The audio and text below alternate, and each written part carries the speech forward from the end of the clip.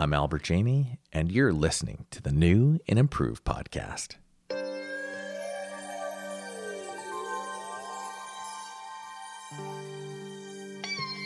So I Googled, could a good church become a cult? That's what I Googled.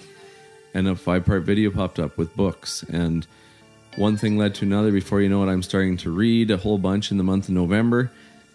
And as I'm reading, it's just like, this is exactly what we're in.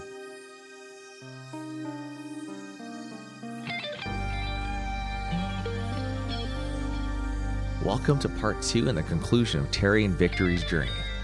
If you missed part 1, I highly recommend that you stop this right now and get the full backstory on exactly how they got to this point.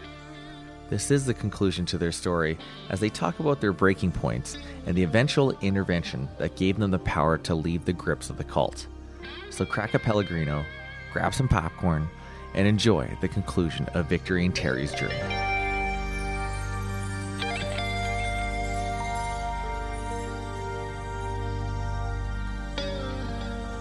Yeah, so there was a lot of single women there, right? And there was a group that met with Stan on a regular basis, kind of like his inner circle, and they were all women.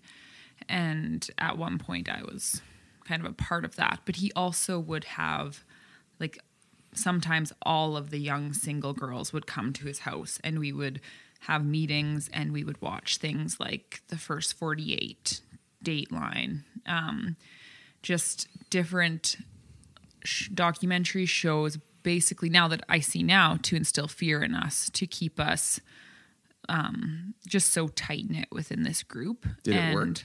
Yes. Like when you're watching like Dateline First 48, were you kind of going, man, this is interesting? Or were you like, holy man, I don't want that to be me? It was super interesting. It's good. It's good TV, right? It's awesome. We were talking about how you watch 2 minutes of Dateline, you're in for the next 2 hours. Yeah. It doesn't matter if it's in the background, you're doing dishes. You literally have to just go, okay, my night's done. Well, and I think a lot of us you'd kind of be pumped for an evening of watching TV, but then after you were done, it would be 11 o'clock at night, and we would then like hash it out. We'd discuss what we just watched, and saying that all husbands will kill you. Basically. Yeah. Like Stan guys would. are bad out there. Yeah, and even though he's a guy who's married and has kids, I'm assuming. Or? Yeah. Mm-hmm, yeah, and so he would even tell us stories about people that he knew who, they were a married couple, and this man started just abusing her, or she had to wear a dog collar around the house, and then eventually she left him, and then he was stalking her, and how police found in the back of his vehicle all of these different types of just restraining devices, and he would tell us those, or we would watch Dateline about these stalker husbands, or at one point we watched the documentary of Nicole Simpson and who's OJ, yes. Yeah. And which is actually really good.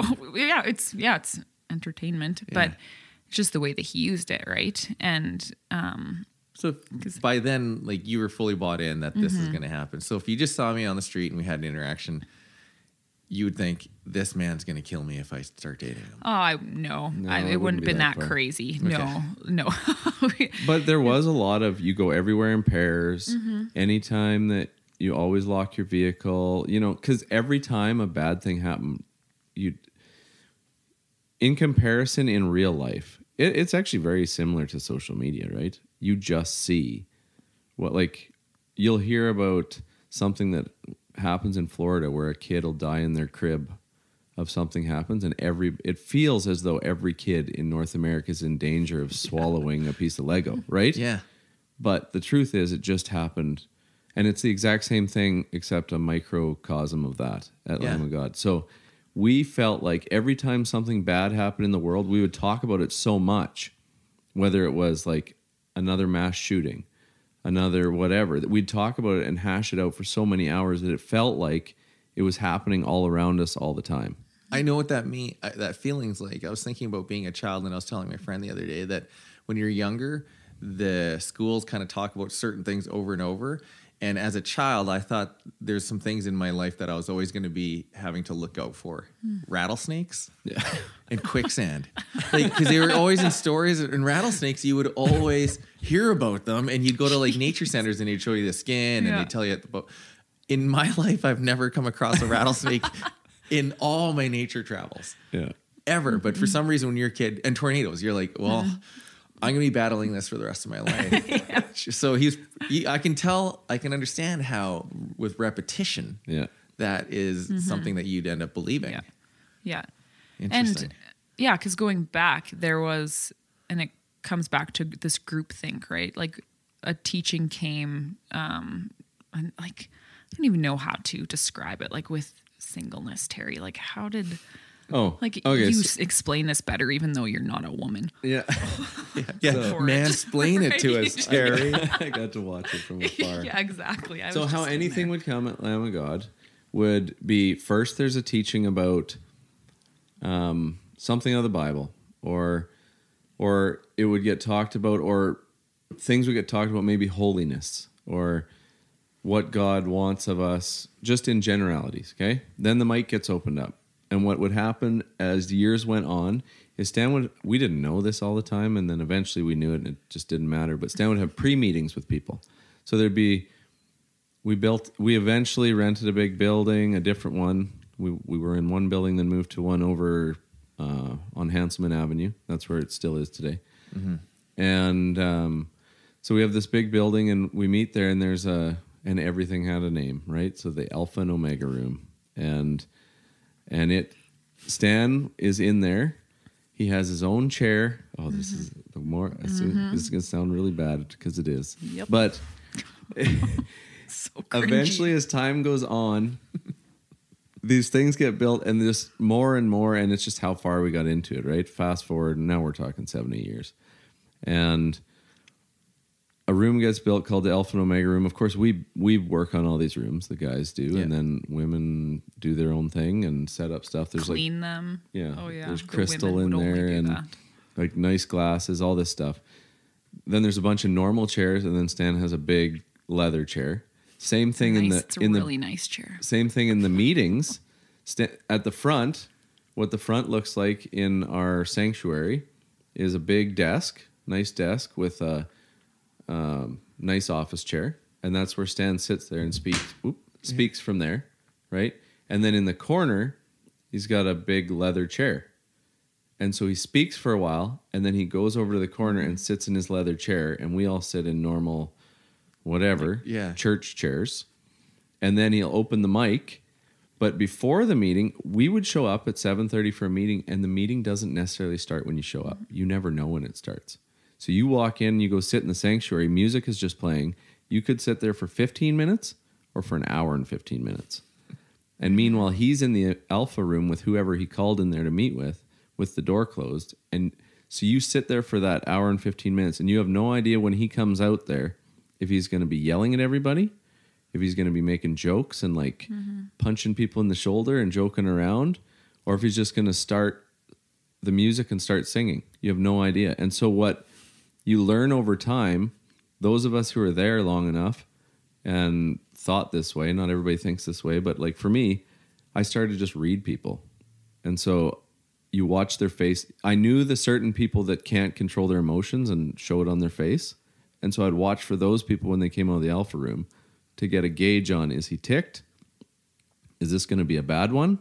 Are we all going to get called up and yelled at? Because you could be sitting there and all of a sudden stands at the front talking, or he may come out and just start yelling right away when he comes out. Like screaming, yelling. Yeah. Wow. And if it's my day, which lots of the time it was my day, it'd be like, front row, stand up. So there was assigned seating, of course. So I forgot about that too. Yeah, the whole board. And there was a the whole meeting, board. they'd set up the seating. There was a whole board with numbers on it and magnets. And before the meeting, people would move your names around and stuff. And so you would show up and you just look at the board to see where you sit that day. If you're front row, you're like, oh shit, I'm getting called up. Not necessarily, because the front row is just the front row. And then he comes out and he'll say, front row, go stand in the hall. They get up and stand. And then he'll be like, Terry, Jackie, if it's our day, and you go sit in the front, and you're in the hot seat, and you're. It sounds like a terrible hockey. Everybody in section B today is going to get scolded. Yeah, except you're not winning pizzas. You're not getting Little Caesars. No. Yeah. So that's what I mean. So we're always on edge. And then even as years went on, meetings were on certain nights, but eventually they weren't certain nights anymore. They were just whenever a meeting got called. So you're just on call To go. all the time. Well, you just drive in when you had to. Yeah, well, it's not like it'd be right before the odd time, though. We were at, Jackie and I were out for supper one night on a date, going to go to supper in a movie in Kinnersley, and we're sitting at Red Line, and an emergency meeting gets called in Saskatoon, which they started to... If you follow Jim Jones at all, you know Jim Like, Jones? drink the Kool-Aid. Oh, yeah. totally. So if you look massacre. at their history, what they called them was white knights. So they did the same thing where they'd have these white knights and they'd set off an alarm, and you're basically just like, it's like a shock collar, right? Every time you hear emergency meeting, your adrenaline starts going and away you go. So we're sitting down. We ordered our food at Red Line Chinese food place in Kinnersley. Oh, I've we been get a there, yeah. phone call, and it's like emergency meeting. We left before our food even showed up. So somebody phones you, nobody's texting you. No. Oh, no. Oh no, we have phone trees. So when a message goes out, you could see. There's another. Yeah, the more you talk, the more. Phone trees. That doesn't sound super weird. Until you time it all, so that we would time it to see how quick we could get a message out to the whole group. And so if Stan had something that he had to send out, they literally ran drills. Oh, where so he would wait till the last person phones him and goes, well, that went through 17 people. And Well, yeah, they finally timed came it to to me. see It's how like, long it would take. So everybody knew that when you got a call, you know who you call next. He's waiting for... That's a doomsday yeah. exercise Oh, right there. yeah, we were ready. Phone trees. So if you got it, would they... Okay, I just want to go through this. What would be said during the test? Oh, it Would I it don't be know. just like, We uh, be did told- it a couple times. I don't know. I was never a part of the actual timing of it. Yeah. Maybe I was in It was school maybe at that like a time. real message that was going out. Like there's a meeting on Saturday night or something. Yeah. and then Okay, they he just wants to timed see it. how Yeah. fast. It wasn't like okay, it wasn't like something like No, but the lazy dog jumps over the brown. yeah, no, it wasn't like that. But there would be an email sent out and a phone call just to make sure or it might be like just check your email. An email just went out. Yeah. And then as time went on, Stan started writing long emails. Like I'm talking Rants. pages on Oh, yeah. pages and would send them out. So like you're at work and you get an email and you see it's from Stan and you might be busy at work and you're just trying to figure out how can I get to the bathroom or somewhere or my truck or something so I can read It's this. hard to switch gears, I'm sure, from like your work self to your like Lamb of God self. Right? Yeah. But then like as years went on, you just get used to it and you get better at it, unfortunately. And like there's times where like I'm in a position at work where I'm in charge of crews or whatever, and I'm out talking to people, setting up a job site, and my phone rings. I see it Stan, go to my vehicle, pick up the phone, and as soon as I pick up the phone, he's screaming at me. About what? Just Whatever I'm in something he trouble heard- for that something he time, heard. maybe it was like, you name it. I've got in trouble for everything. And so. at this point, there's no sign of. I guess this is kind of like Stockholm syndrome, where you are okay with your, Yeah, you just get used to it. but you still think at a certain point at your peak you're being emotionally abused, but at the same time you still think that this is the right decision for you to be in. Yep. Yeah, because we're telling you about all the hard things. Yeah. You have to remember that let's say if we meet together for 40 hours in a week, that's maybe 5 hours of it. Maybe. the other Probably third- not even. The yeah. other is all 90% is still with the people that you love. It's like family. So Yeah. and But- on a Sunday you're hanging out and you're outside, you bring your food for lunch and you sit outside and the kids play hopscotch and yeah, and it sounds like the group and community itself is very tight and kind of likes the same thing, but minus the leader, it sounds like a pretty decent group of people. well, like in the group, nobody in the group really would yell at each other or stuff like Oh, that. Exactly. So it seems no, like it you was- wouldn't get. Everybody no. was super kind to one another, Yeah. but you also, the thing that you realize, like when we left the group, like Jackie and I made the decision to leave, we lost all those friends instantly.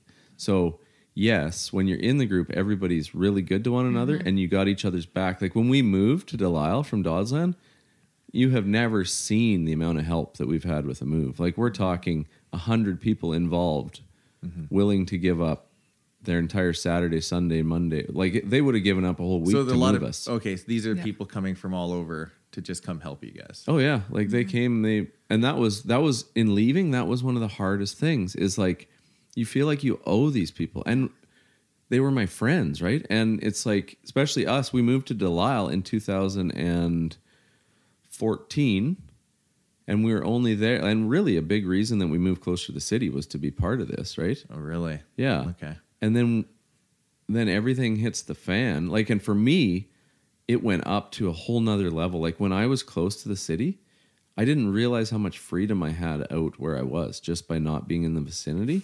And then when the pressure started to get, like when things started to happen that were really affecting my kids, then that's when it started to bother me, right? Where my kids couldn't play sports anymore. That wasn't allowed. No, but before then it was always these like suggestions. Everything was called a suggestion. So it's like, you don't have to do this. But like when my kids were younger, I played hockey. My kids would have played hockey. That's just the way it would have been. Yeah. But what got talked about was, you could put your kids in hockey, that's fine. But think about, if you have them in hockey, what are your weekends going to look like? You're not going to be able to be here on Sundays. You're not going to be able to, and Stan actually met with me one day for like 3 hours over at the forestry farm. Got me to come in, if you want, everything was like, if you want, do you have a day off this week? Yeah. I said, I have Friday off, whatever. Well, if you wanted to, I'd love to meet with you on Thursday. And it was an honor for Stan to meet with you. I was going to say, if you had like one-on-one time, is that kind of like boss time? It's like, getting FaceTime with the management?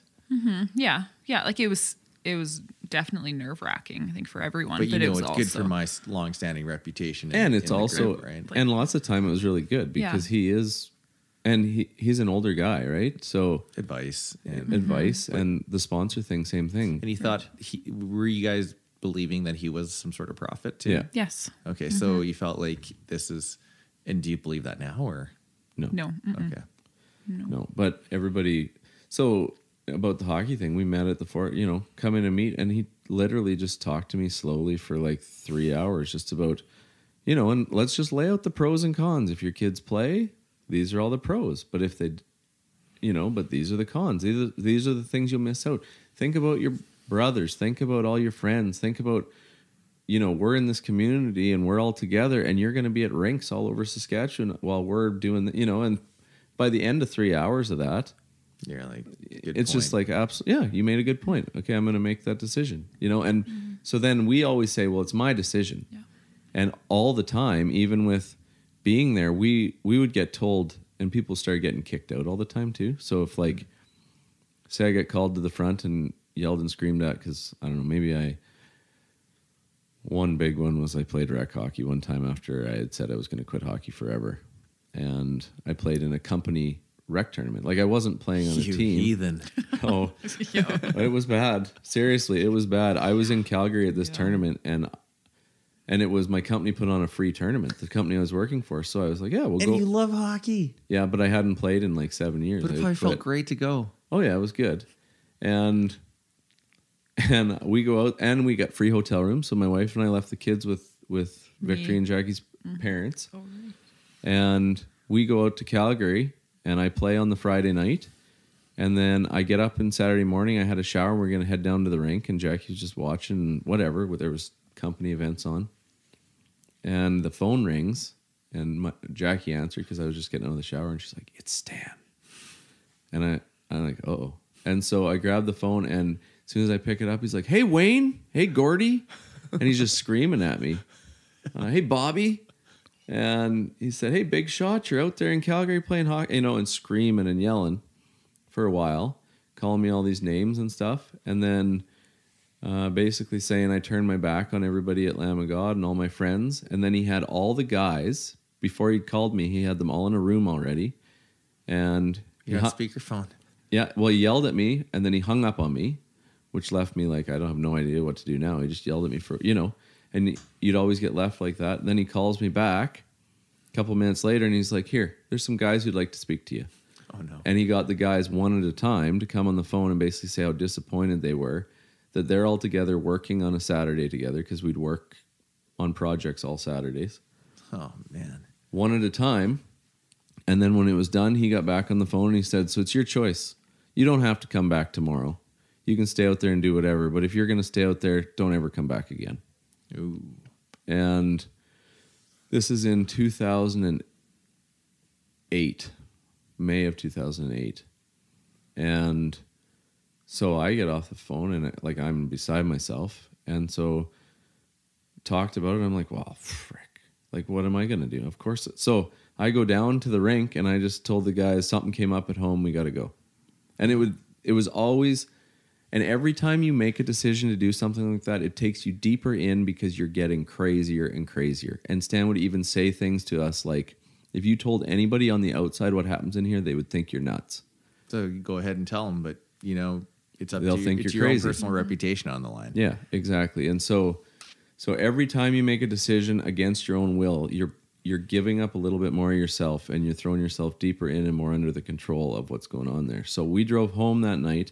And again, Jackie's parents are not attending here. They're just watching our kids. So now I got to come back and they are wondering, why did you come back early? I told the people in Calgary that I think I eventually said my kids were sick. I had a kid sick. So now we're lying, which is crazy. I'm lying, And then I go back home and have to make up some weird story to Jackie's parents and then pack the whole family up the next morning and drive in on Sunday. And I drive in there with the full expectation that I'm going to get it again publicly, but I'm willing to do it. To stay in the To stay. Yeah. And I get there the next day and now he's got all the women lined up. And I come in and we start the meeting and I sit in the very front row and one after another, like Victory was up there, my sister, other people, and one after taking a shit on you. And one after another, they would get up there and they would just slowly talk. But Stan had also met with them all and wound them up emotionally and talked about, think about years ago when I talked to you ladies about what the atmosphere at the rink was like, and you all made the decision not to go.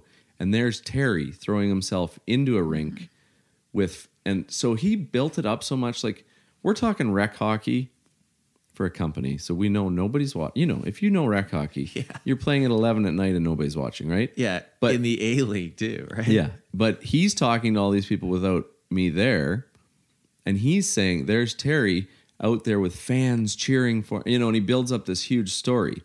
So then I sit there on the Sunday, and I actually listen to people, one and another, like young woman after young woman and people that are important to me in my life get up and say things like, I just can't believe that he's out there with fans cheering and going on when we're all sacrificing and being here. And in my head, I'm thinking, what are you talking about? This is rec hockey. Do you remember having to say something to your brother-in-law? I do. I don't remember exactly what I would have said. I think what would have impacted me the most is because we were told or suggested not to go to hockey games, the way Stan played on that, to be like, look at, you'd made this decision not to go, and then your brother-in-law, who you look up to, is now going and playing hockey. So did you harbor any ill feelings to him at the time? Yeah, so at that point, because of Stan's influence, I would have felt betrayed by Terry. It would have been like, well, don't you have my back here? Like, I'm making this decision not to go to these hockey games, and now you're going and playing hockey. Like, that was that distorted view. And he called you Wayne, Gordy, and Bobby. Sounds like a guy who was a big hockey fan back in the day. Oh, yeah, he played a ton, right? There you go. Yeah. So, but if he was a professional hocky player, his version of hockey is different than like beer league company. And that's the thing. It's not that he's unaware. Everything got grandized to fit the narrative, right? And so then I sat there for 3 hours with person after person coming up, and then by the time that's done, then the mic's open to me, and then I go up crying and repent to all my friends and family and say I'm sorry for doing what I've done and blah blah blah. And that is just one example of something that would have, like, some of the stuff that happened for me because I was a little bit more rebellious, I guess, would be maybe bigger than other people, but everybody to a degree has had something like that happen to them. Man, and it sounds like it got pretty intense. I want to, for the sake of time, just kind of fast forward, and I'm assuming it's just story after story. Yeah. Like that. Really quickly though, like, what do you think is like one incident or story that you think the outside world would be like, okay, that is super bananas? Even one that's you're a little bit more sensitive to go, like, it's still hard for me to talk about this. Well, I know a situation for me was I was I think I was working for a couple of years at a place of employment, and one of my bosses that I worked for was giving me just gift cards, different things, saying thank you for the work. Nothing weird at all. And eventually, because you get so close to your sponsor, you talk to them about everything, right? And so I started thinking, like, maybe it's not okay that I'm taking these different things from him. And so I ended up telling her, and it went to Stan, and he blew it out of proportion. And he was just saying, this man is trying to wine and dine you. He wants to, like, painted him in this awful light. And so then I become afraid of my boss, who's just doing these kind gestures to say, thank you for doing your job. Nothing weird. I swear if you were to ask anyone there, him out of all of the people that we worked for would be the last person they would think would be this weird guy that Stan painted him to be. But then over the years, maybe he would give me a gift card for my birthday or a gift card for Christmas, and I would just be second guessing, like, okay, should I take this one? Should I not? Like, is it okay to take this? And maybe I would take it. I'd feel guilty. I talked to my sponsor, and Stan would hold a special meeting with all of the young single girls just because I took a gift card from him. We would meet down at Lamb of God at the building. This little meeting would be called out of the blue during the week, and I would get reamed out for taking this. And it's just like, yeah. And so then all of the other girls, right, would be afraid of, like, oh man, like, I don't want to get in that situation. Looking back now, I can see it's because Stan can see the possibility of someone putting themselves in this, like, replacing Stan in my life kind of thing. Adored. Yeah. I would have, a good strategy for Stan would have been, all right, everybody submit your gift cards to me right now. But yeah, like, just those things like that were just crazy. And I look back now and I remember, like, that probably ruined the rest of my work life while my boss was still there, because I was afraid of him. It was always because so of how Stan painted. Yeah. Oh yeah, because I had to go and give these gift cards back to him. I couldn't just throw them in the garbage. Have to I would just have to say, like, I'm sorry, I can't take this. Or really? Yeah. And I could, so many different times he would just, like, be like, I don't understand. Like, he'd be so confused. I would have no reason for him. Did he know that you're a this. part of this group? No.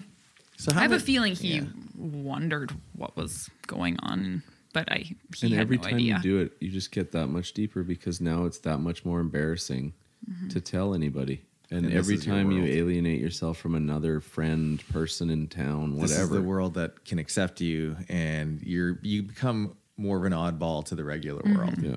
I totally get that. Yeah. So fast forward to 2014, 2015. Yeah. Is this when you started? 2015, my dad got kicked out of the group called Put in the Wilderness. That's where things started to turn for me. Put in the Wilderness? Yeah, that's what it was called. Put in the Wilderness, which Things went sideways. Yeah. Put in the wilderness. And that one was because years earlier, Stan actually said to everybody who was a farmer who owned land, "Thus saith the Lord, farmers sell your land." And everybody except my dad did.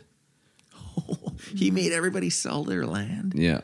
And Except it wasn't your said dad. you had to give it. Oh, Dad was supposed to too, but he got... But your dad's also the guy who secretly stashed for retirement. Yeah. He's a smart man. He has a good head on his shoulders, and he's... Anyway. So he got kicked out. A big deal. Yeah, big deal. And so he got chastised for years, and eventually... And Dad's kind of he can be a bit of a hothead, and he kind of got into it with Stan one day. Because he's got to be around the same age. Yeah, that's right. He'd only be about 10 years younger. And yeah, exactly. Dad's lived some life. And anyway, whatever. And he gets into it with him, and so he gets put in the wilderness. So he's gone.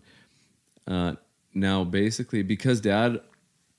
I don't know of anybody else there that questioned stuff openly other than Dad when we were there. Like, everybody would wonder things, maybe murmur in the background, but even Dad would talk to me sometimes, and he'd say things that he's like, I don't know about this, or I don't know about that.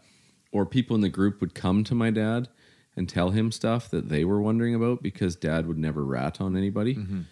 And they knew that. And so And I was kind of in that boat too. So people would also talk to me. So then I'd be talking to Dad and say, you know, so-and-so is also wondering about this and thinks it's whatever. And Dad would be like, yeah, well, so-and-so came to me and they think this is nuts. You know, Did and anybody mention the C word then? no, like me neither. And no. And so this is kind of this is my dad's personality, right? He's getting in trouble for some of those things now because the odd time he said it to people other than me and they told on him. Yeah. So now he's gone. So there's nobody there really with the wherewithal to stand up to anything going on. And within the next couple months, that's when things that previously were suggestions, like it was kind of assumed we're not going to have our kids in many sports because we just don't have time.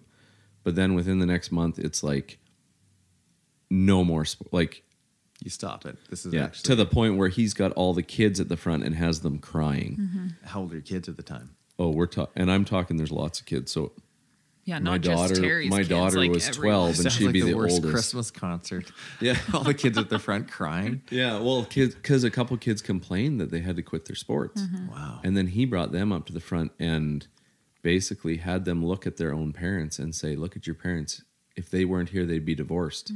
And then actually had those same kids look at their siblings who are younger than them and say, "Which sibling do you not want to have?" And he kept Sophie's Choice. Holy man. And he kept at it until they were bawling. Like I'm talking. And it's almost like the more they cried, the more it empowered him to say more. just fed It fueled the on it. fire. Yeah. Fueled by children's tears.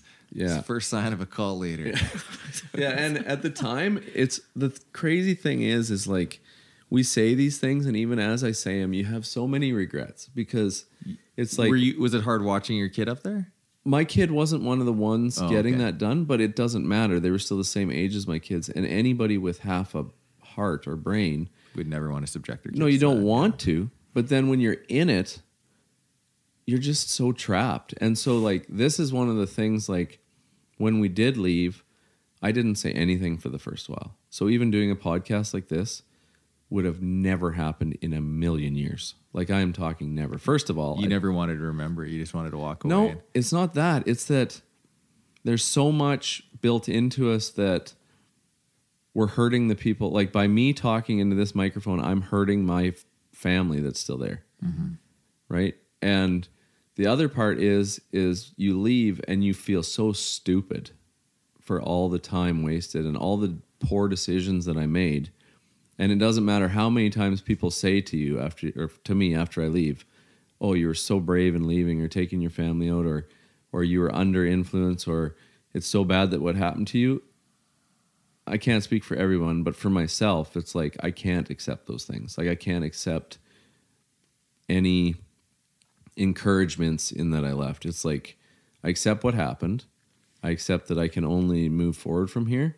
But like to ever even look at leaving as though it was like some brave action or some noble thing, I'm not to the place where I can do that yet. And I've been gone for 4 years. What was the breaking point that made you go, "I'm done"? So that happens. And then in the summer, Jack, we're starting now. Things are said like, you're not going to see your families much anymore. We're talking families on the outside. And it was one particular night. Some people were it was starting to be encouraged for people to homeschool more. So I could see that. I could start to see kind of the directions things are going. Like now we're really getting cut off from the world, right? No sports.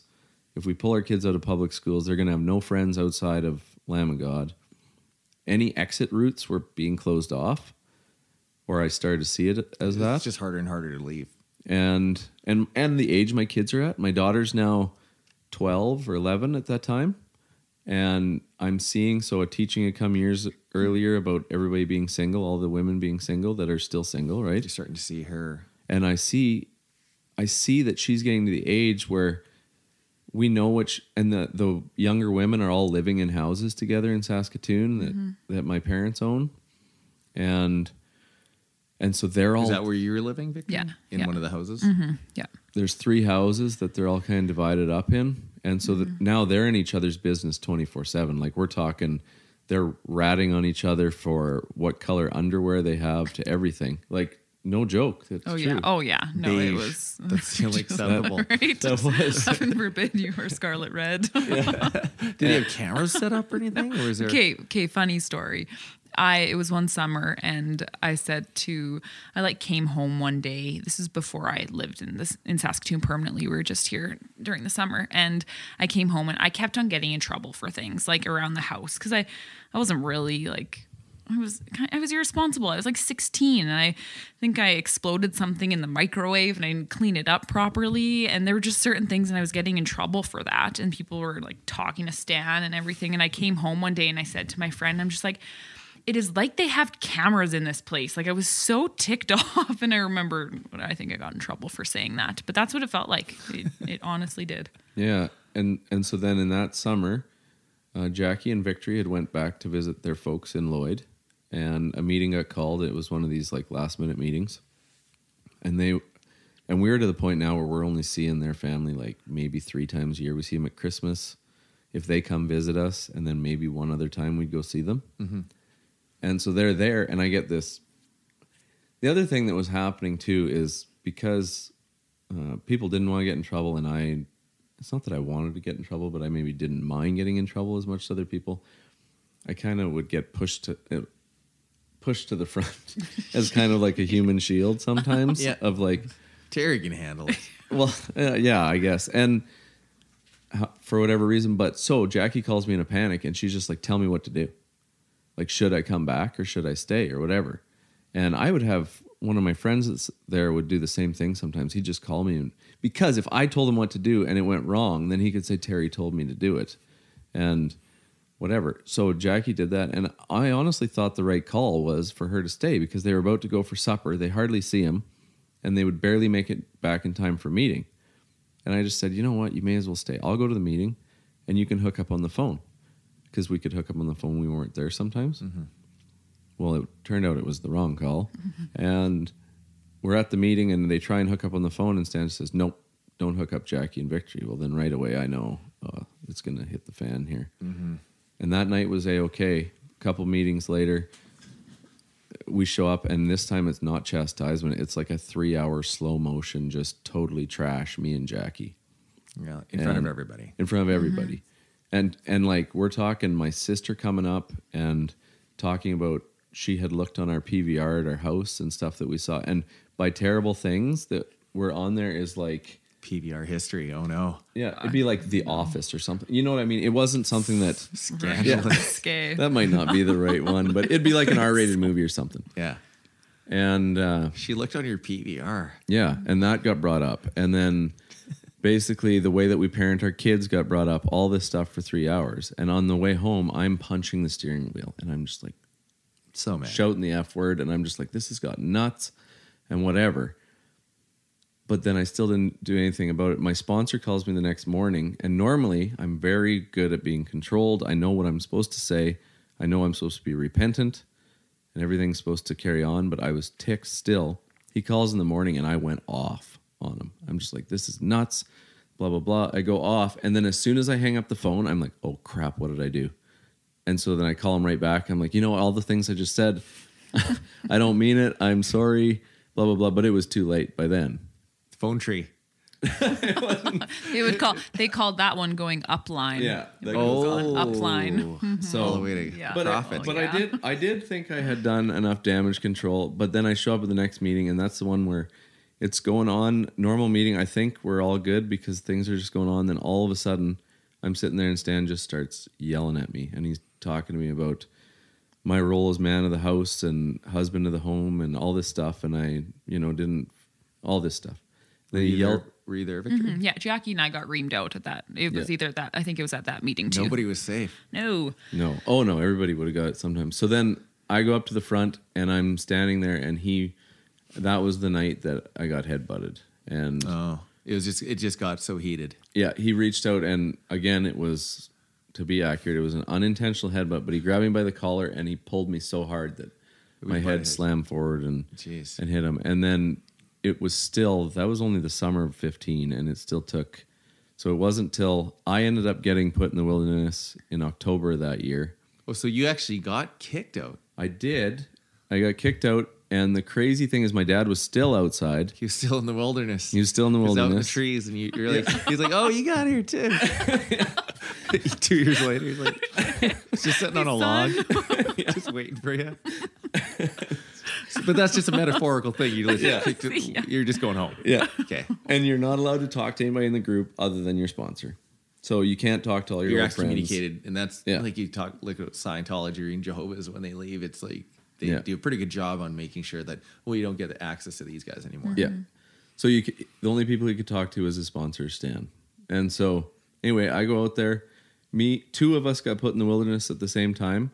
The other guy was like totally devout and he would spend 4 hours a day driving around with his sponsor, trying to search his soul to see why he had been, and he's a good guy, right? And like people are so genuine there. And that's why I do want to be careful when we say this. Like, I don't want, I know it sounds crazy. Yeah. You know what I mean? But it's like, these are good people. It's not about them, really. This is your personal experience, right? Yeah. And everybody can believe. And that's the one thing, especially, being non-Christian, it's like, I know definitely I come from the world where people think anybody who's religious is crazy, right? And I'm trying to balance everything and go, everybody has a different belief. And like, it's not to say they're crazy or we're crazy. It's just, you believe in something. If you keep it to yourself, that's fine. And I keep my belief to myself, and just like them. Yeah.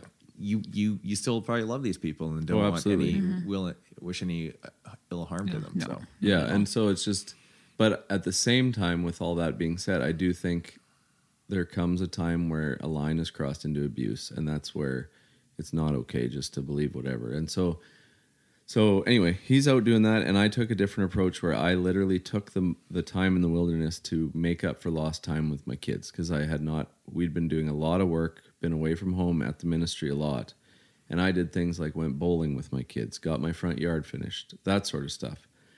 And looking back now, the time away for 3 weeks or whatever it ended up being was just the time I needed for my head to decompress enough to start thinking things through. Yeah. And was part of things. And so it was shortly thereafter I got invited back again. I went back, and I'm driving out with my brother to go do some work on a building we were building, and I'm starting to think about things, and I'm starting to wonder about, at that point, I had not Googled it yet, but I'm driving out with my brother, and out of nowhere, it's still the weirdest thing ever. We're driving out, and he's like, we were doing some shingling in November, and it was cold. No, it was unseasonably warm for some reason. Yeah. And he's like, crazy the weather we're having. It's actually going to be perfect for putting shingles on. I'm like, yeah, it'll be really good. And he said, I Googled cults yesterday. And I said, oh. And I didn't know what to say. And then, is this the first time you've even heard the term cult? Oh, I guess we'd heard Stan brought it up that one day with his little Google sheet that he had. But you'd heard it, but nobody would say it like that in reference to what we're in. Yeah. Right? Mm-hmm. And then I didn't know what to say. So I'm like, oh, okay. And then he just carried on talking about the weather. And to this day, that's as much as was ever said. That was the only seed that he needed to plant. But he's still there. That brother of mine is still there to this day. And within the next couple days, I'm driving back and forth to work, and I'm starting to wonder. So I Googled, could a good church become a cult? That's what I Googled. And a 5-part video popped up with books. And one thing led to another. Before you know it, I'm starting to read a whole bunch in the month of November.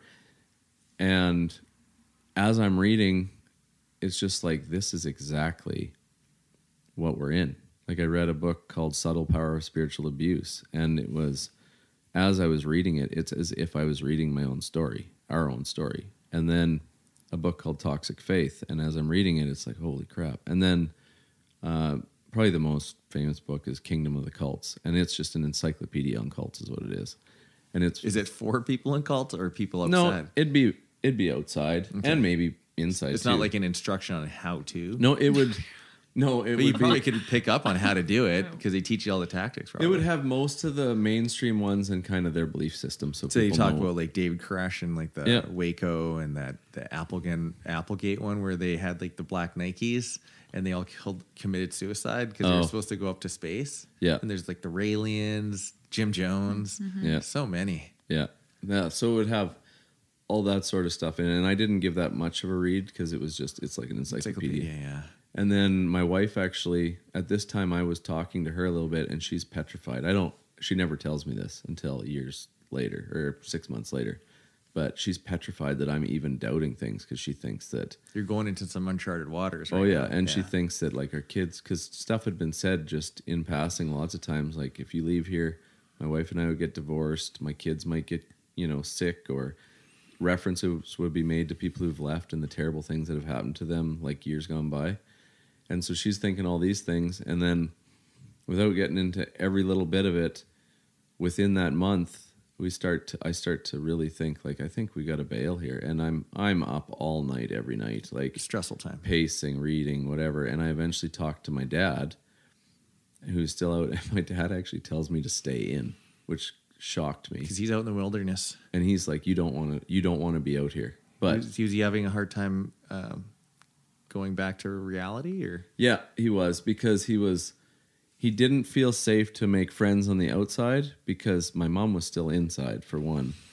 And he was, I call it like he was in a mini purgatory, right? Yeah, can't go. He was just stuck in the middle of nowhere. And so in his mind, there was no thought that we could even live a normal life. It was like, if I leave, my life would look like his looked at that moment. And so he's like, he said, I think you should stay in. You don't want to live like But your this. mom and dad were married. Yeah. So at night she'd come home and he'd be like, how was it? Oh, it was okay. Can't talk about it. Really? So my dad on Sundays, my mom was sick, so my mom would listen in to meetings all day Sunday, and my dad wasn't allowed to be in the house. He would have to go to the shop. So he still kind of believed in the order of it. Oh, absolutely. He's still kind of fearful of what could happen. And then the crazy thing is, so this happens, and I tell Dad, he's the only one I told that we're going to do this. We're leaving. And this is in early December. And then he said, don't do it before Christmas. You're going to ruin our family when you do this. And he's like, and I said, okay, I want to have one last normal Christmas, right? Where... Oh, yeah, I forgot about the holidays. You guys still celebrated Christmas? Yeah. Mm-hmm. Yeah. All right. That's cool. Yeah.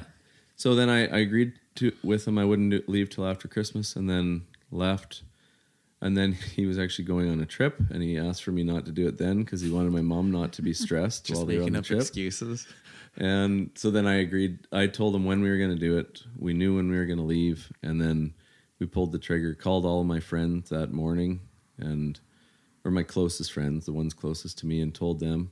And I made each call was like 30 to 45 seconds because I knew as soon as I called one, it would spread to everybody. 30 to 45 seconds to each person. So, because I had about... Did you get the call? Yeah, Jackie called me. Do you remember what it was? Was it 30 to 45 seconds? Oh yeah. And it was were very you close. about to just light up the phone tree? there were people in the house, so I went and told them. Just people are at my house. But yeah, it was a very quick phone Somebody call. talk to that guy about texting, because that thing would have spread like wildfire. Group chat, one Yeah, message, exactly. boom. So efficient. Somebody's at your door the next day. No, you're not leaving. All right. Yeah. But so it's 30, 45 seconds. So I called all 7 people. So my 2 brothers, my sister, a few close friends, and I made sure each call, my sponsor, I made sure each call was quick, because I wanted to be the one to tell each one of those people, and I didn't want them to hear it through the back end right away. But that was super tough. And then the next few weeks, like everything was fairly normal mentally up until that point. Like, yes, it was stressful, but we knew what we were doing to a degree. And what I was amazed at is the next morning, waking up, it was like all my foundation had crumbled. And I thought everything just, it didn't happen until after we left. And all the things that had been said over 10 years flooded in the next morning. So like, I drive a lot of miles every day. I drive lots of days. I drive 400 or 500 kilometers, right? And I've always done it without batting an eye or thinking about it. All of a sudden, the next Monday, I'm driving to work and I'm petrified I'm going to get hit by a semi. And I can't make myself not be petrified, which was so weird. And I'm usually not really scared of much, like irrationally.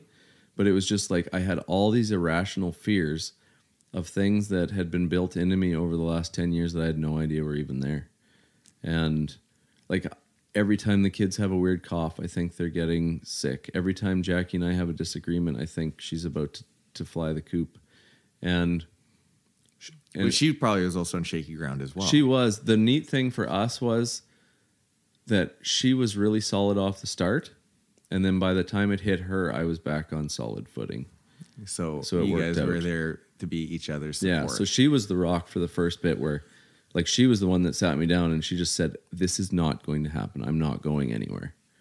And it's probably similar to, like, breaking up with 100 girlfriends at the time. You know what I mean? Like, everybody you knew is now not in your life anymore. So it's kind of like dealing with death almost. Yeah, and it was. And then they wanted to meet with us, and Stan wanted to talk to our family so that in his words, so that Satan couldn't enter the Terry and Jackie Brown household. We declined that meeting. But all the guys wanted to meet with me. I did take that one on. They all came out. And they're trying to convince you to come back. They were just going to come, but when they came out, Jackie's like, don't bring them in the house. Don't do this in the house, because I can be fairly combative. And she's like, meet with them in the garage. So I waited in the garage for 8 of them to come. And when they came, they didn't know what to say. So we just sat there in like awkward silence. And eventually I just said, okay, guys. They didn't, like, so it was just silence. Yeah, they didn't know. They talked about the weather a little bit. They talked about, like, these were my closest friends for 10 years. And none of them even asked, like, why are you leaving or anything. Did that hurt, though? Like, that you weren't able to just talk? And you kind of realize the relationship's now going to be different? Yeah, like, I knew it was. The sad thing is, when each person leaves, they can't have that conversation very well off the start anyway. Like, each person that leaves just kind of slides out the door. Like, I just cannonballed it out the door. I probably would have had more than most of the people that have left to say, because I had read a lot and done a lot. But when people leave, like, so far, because we've seen like 8 now or whatever, like, it's a mess. It's really bad for the first bit. Victory, I know that you left about a year after, but your experience was a lot different. Right, yeah. I remember you kind of blew my mind when you told me how you left. I was like, oh, did you just do the same thing? Yeah. You're like, no. Because at the time, even a year later, did you hold any, like, what was it like not having Jackie or Terry in there? Yeah. So Stan did a really good job of, like, detaching me from Terry and Jackie, because I was obviously really close to them. But then once I moved into Saskatoon, slowly he would, like, different things would take place where that relationship, it just became more distant. I would be in more meetings, things that I couldn't tell Jackie about. And so she would feel that distancing. And for one example, like, it was, I don't even know what year it would have been. I remember it being March. Our whole family was going to go to Edmonton for a family trip. It was going to be like I think it was a 3-day trip that we had planned. And I had, again, because you watch these people getting in trouble for making decisions to maybe go on a. Okay, we'll try this. So you're going to Edmonton. Yeah. My family. And so Terry and Jackie and their kids, we were planning this trip to Edmonton. And oh man, I don't even remember how it all happened, but I remember being I had a lot of anxiety over deciding if I was going to go or not. And I, like, just because of the influence you believe, like, okay, God, are you, like, trying to tell me I shouldn't go, or, like, should I go? And I just we would talk about not having peace about making a certain decision. And so I was just back and forth, and I would talk to my sponsor, and it was probably for a good couple weeks where I would just say, I don't know if I should go. I feel super anxious. But again, I look back now and I see that was because you watch other people getting in trouble, right? For making different decisions. And so then I don't even know what's right or what's wrong. And so I decide to go, and then it's a Sunday. We're supposed to leave after the meeting on Sunday. I was going with Terry and Jackie. We were going to head to Edmonton with my family, and Stan calls me into the Omega room, is the room where he met with everyone, or with his small little group of people with his big leather chair. And he basically just said, like, he accused me of lying and telling my sponsors that I had basically prayed about this and felt peace about going to Edmonton. And he said, like, but did you even? And I remember at that point, you just give into that, right? And it's just like, yeah, I did. Like, I didn't feel peace about going. And so then you turn on yourself and you're like, okay, maybe I did actually feel this way. And it's like, you're right, Stan. And so then I decide to not go to Edmonton with my family. and Terry and Jackie are still able to go. And so Are that they was out of the? Are they in the wilderness now? No, Oh, they're still very when much we're in the in group still. Lamb of God. And so obviously after leaving, I see how he's like that separation is happening, right? About I'm making this decision not to go and they're still going. And there was like, we ended up coming out into the sanctuary and everyone found out that I'd made this decision not to go. And it was like this big celebration that took place of like, yeah, like Victory made this decision. And I called my parents that day and I just said, I'm sorry, I'm not going to be able to come to Edmonton anymore. I've decided I'm too busy at work. And I used work as an excuse. And so it's things like that where that relationship just became very detached. And then eventually after they left, I was pulled closer into the inner circle with Stan. Oh. And little did I know it's that he could keep a closer eye on me, right? And so after they left, I became closer to the group. It didn't cause me to want to leave. I was discouraged to talk to them, to ask them questions about why they decided to leave. And so I was just pulled in closer. And so you're fully bought in. Yeah. Yeah. And at no time were you guys trying to get her to come out?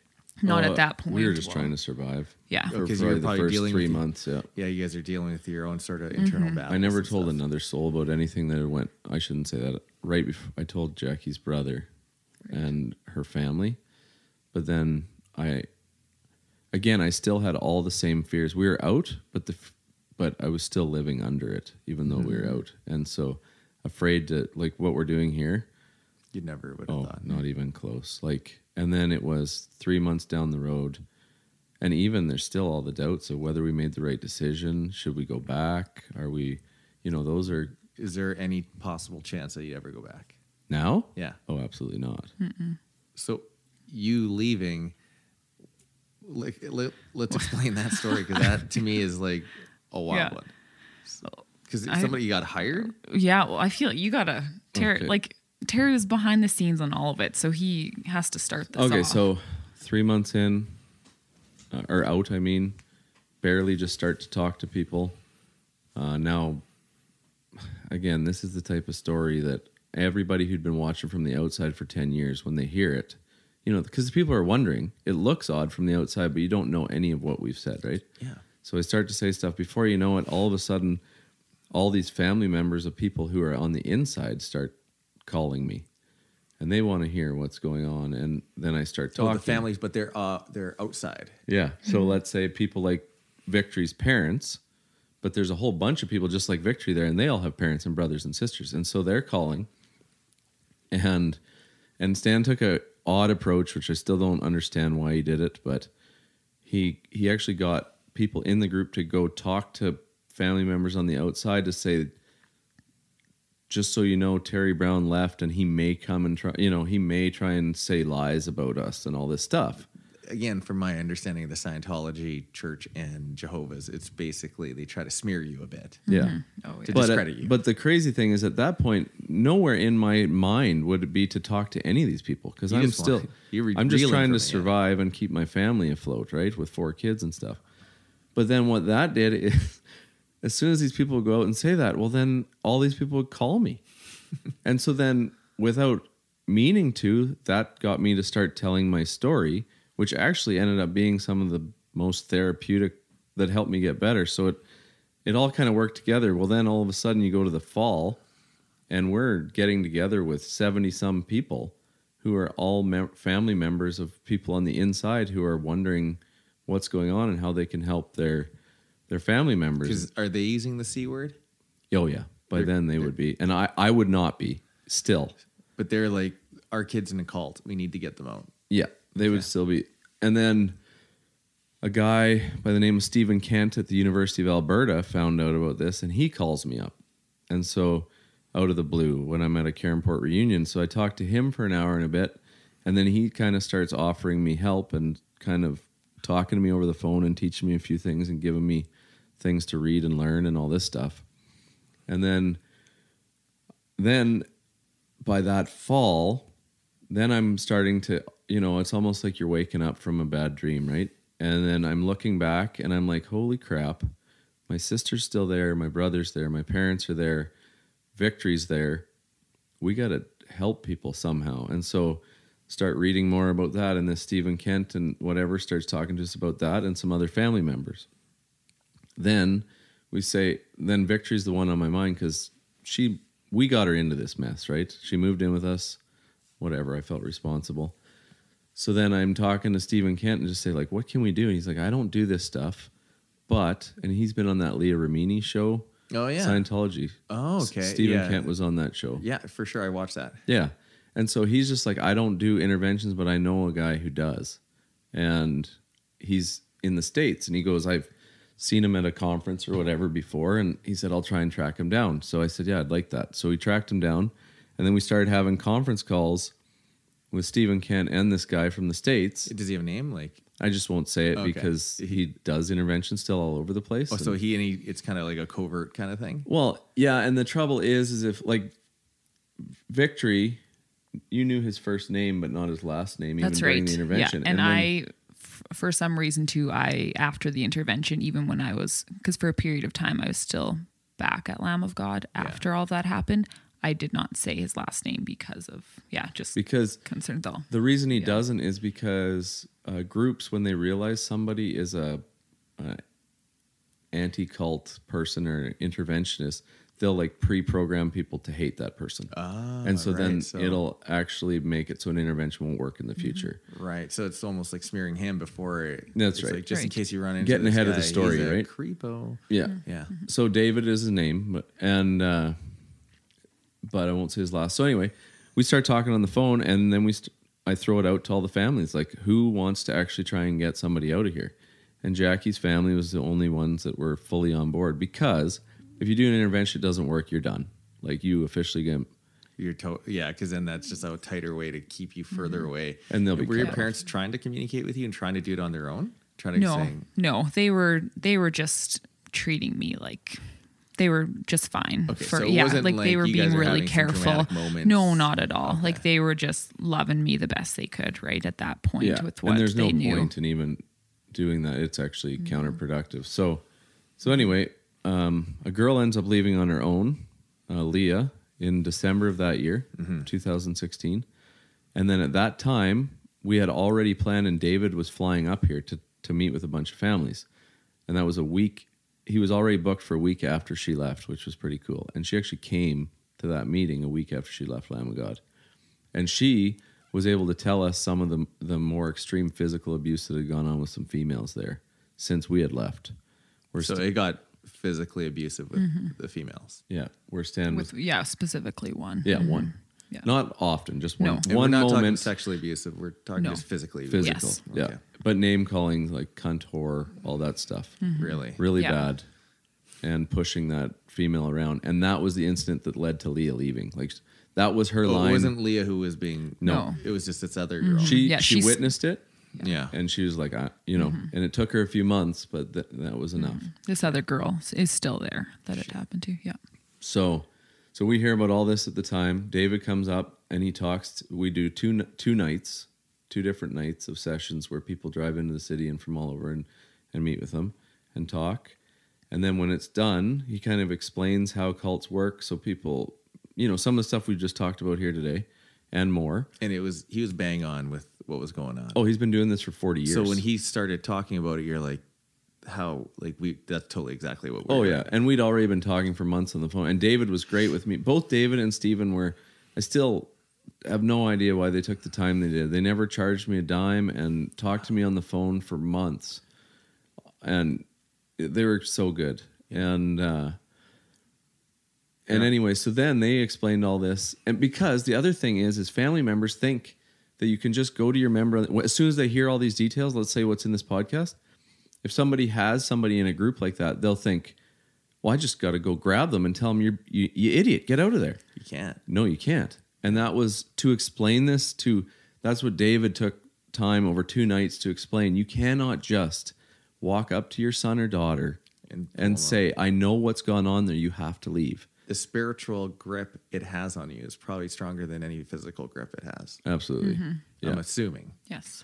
And so, and it's counterproductive. You'll actually drive them farther in.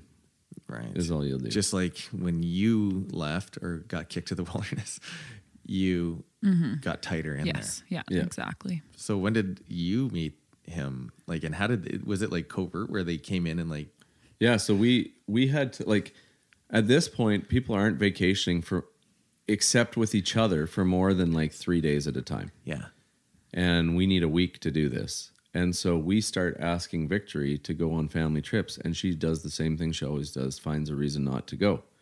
And so Jackie's family starts to build up the relationship and gain trust with her just by doing more, whatever, just being family together. And then, and you may as well say it was like from the inside from that point on.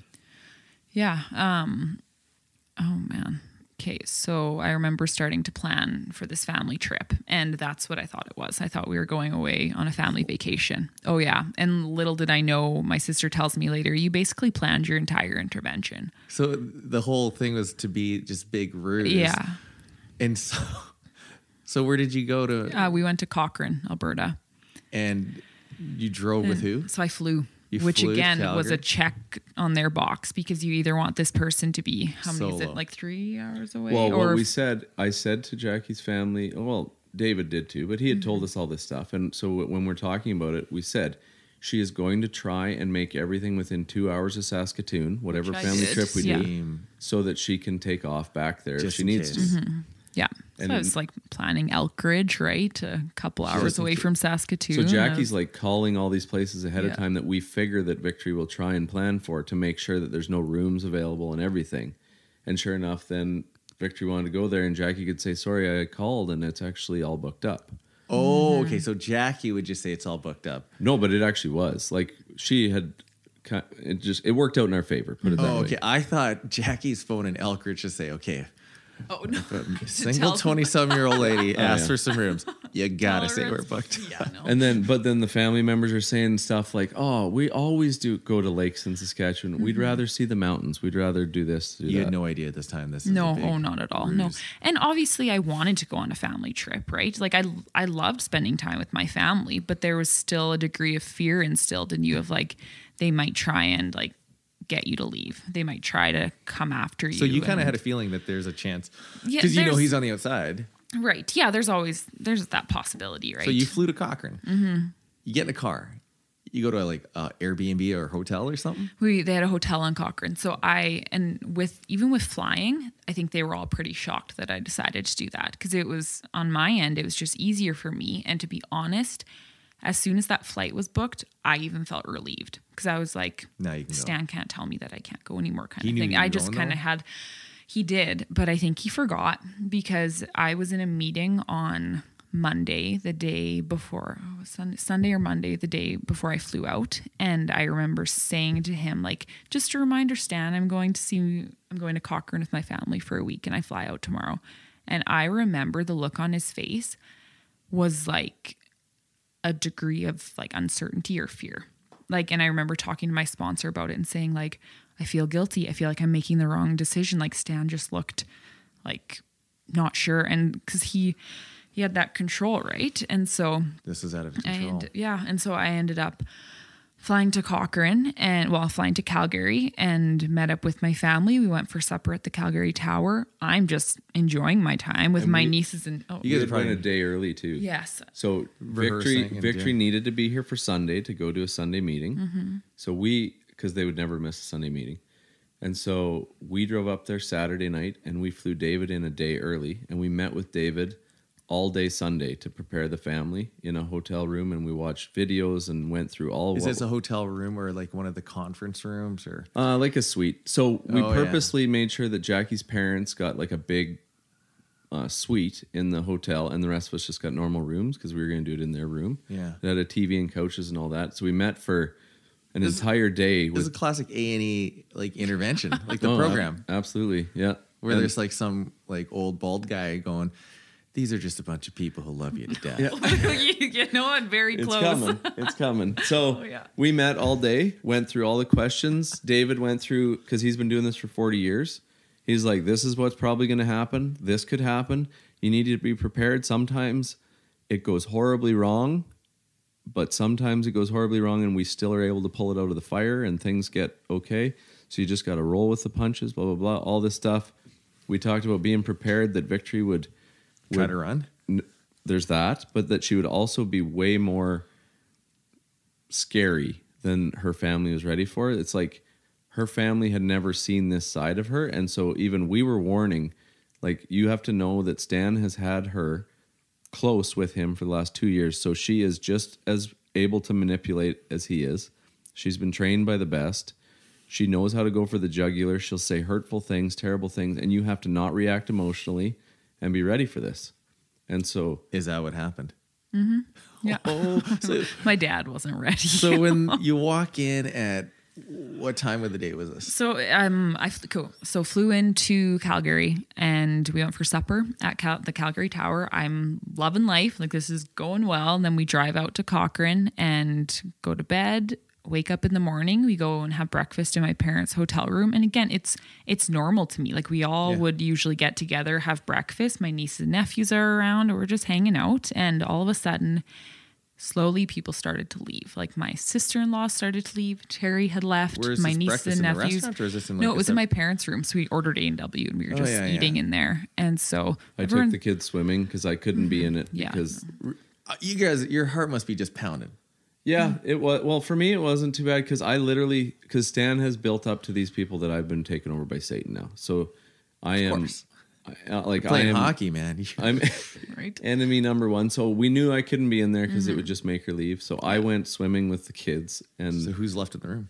My siblings and minus one brother and my parents. So how many siblings? So there's 6 kids in my family. Ooh. There would have been 5 of us. So my 3 of and my your parents? brothers and my sister and my parents. So it was just a family intervention. Yeah. And well, initially, so all of a sudden my oldest brother just starts to talk, and he just said, we feel like there's an elephant in the room, that we are not great at communicating as a family. Are you sniffing something at this Oh, point? 100%. Like- As soon as he started talking, I was just like, And so you're eating your double teen, your onion rings, and you're looking around. it was breakfast. Okay, so his Obviously bacon and egg. Yes. And you started watching people leave. Yeah. Are you just kind of sitting in the middle going, what's going on? Oh, yeah. Were you my getting heart, nervous? I was getting angry. My heart was definitely Did you racing. feel I was like more instantly angry. something's going to Yeah. be said? And then this time, David's not in the room yet? No, not yet. I had no idea that he was there. Oh, man, this is like a TV show. And then So my brother then just starts casually talking, and he doesn't point the finger at me specifically. He just says, we feel like it's really hard for us to communicate as a family. And so then he throws in there, he says, we've hired this family counselor. mediator who is here, who helps just families learn to communicate and to talk to one another. And he said, he's here in the hotel. You don't have to talk to him, and we don't need to bring him in, but if you're okay, we would like to bring him up. And they said, he's like, you don't have to talk. If you just want to sit and listen, that's fine. And so in my mind, I'm like, okay, if I don't have to talk, I won't talk. So I'll just sit and listen. And so they go and get David, and he comes in. And again, it's like, obviously I didn't know this was going to happen, but he walks in and he's the bad guy. And I'm just like, you horrible person, like, poor guy. And he sits down and... Like on a bed or on the chair? No, just on a chair. Just and you guys are on a sitting chair. on beds, I'm assuming, because you just have... No, or so you- there's table. they brought a table in. I don't know how they got the table in there. You'd think that I would have wondered about that, but I didn't. It was pretty normal and for there's my a big one-way family. mirror. You're like, Yeah. this doesn't look like a hotel anymore. Yeah, no. So he sat on the other side of the table, so it would have been just like how we are right now. Really? Yeah, and He's like a police interrogator almost? no, he He's more like a no, family he's very super just- calm and yeah. chill. Family Oh, yeah. counselor kind of guy? Yeah, like, Nice. and obviously I didn't like him from the very start. Were you but- being hostile, or were you just kind of Not yet, just no. being So fickle? I wasn't saying anything at first. He just started just asking questions and saying, so is there, like, what are things going on in your family that's a point of tension right now? And we started talking about a completely irrelevant situation with with a family member, and ended up talking for like 2 hours about this situation. And I'm sitting there the entire time knowing full well this is not why he's here. But I'm pissed. Dad and I'm uses organic products and mom feels it's too expensive. Well, yeah, and I am sitting there and I'm not given anything, like, because I'm ticked and I know exactly why he's there and I'm not helping them at all. And Jackie's ticked too, because she's just she's so annoyed, because she's just like, Victory's smarter than this. She knows where we're going with this. We're just wasting time. So then all of a sudden Jackie pipes in and starts talking. Here's the elephant.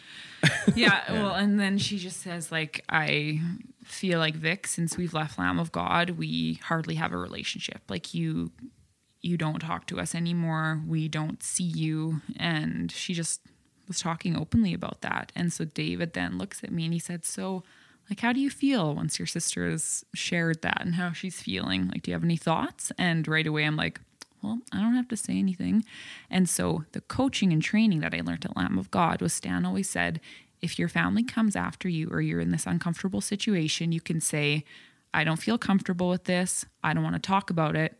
I'm leaving. And he would always say, you do not have to sit and take it. That's like so military he prepared us for these situations. And so that's what I did. I said, as soon as he asked me what my thoughts were, I said, I don't feel comfortable with this. It's not fair that you guys are doing this to me. I'm leaving. And so I walk out. I look at my dad as I'm walking out and just kind of shake my head at him, go out to the hallway. My dad follows me out and I just ream him out. Like, I'm just like, how dare you do this to me? We come for a family vacation and you guys do this to me. This is not fair. This is not okay. And my dad is being a dad, right? Like, he's like, my daughter is hurting. He wasn't ready for that, right? And so he said, okay, he said, like, go back to your hotel room, go have a rest or whatever. And so went from there. And then this is where I'm at the pool. And it's gone on for so long. I'm thinking, this is going good. Like, they've been in there, because I expected this to end in 15 minutes, that she would, well, I didn't necessarily expect that, but I thought it could, right? It would blow up quick. But we're at 2.5 hours. I'm now like a prune, been in the water. You're sitting in there just in the water, making beards at the foam. Yeah. Just, God, with the kids there. And so I'm watching all these kids, and then all of a sudden I see people filtering out into the hall room down. And so I, throw my shirt on and run out there. I'm like, how'd it go? And Jackie just looks at me, terrible. And then Victory's one brother comes down. He's like, I think we're done. And then Jackie's dad wants to totally shut it down. Like, he's totally, and I'm like, oh no. But Jackie's also got one really stubborn brother in particular.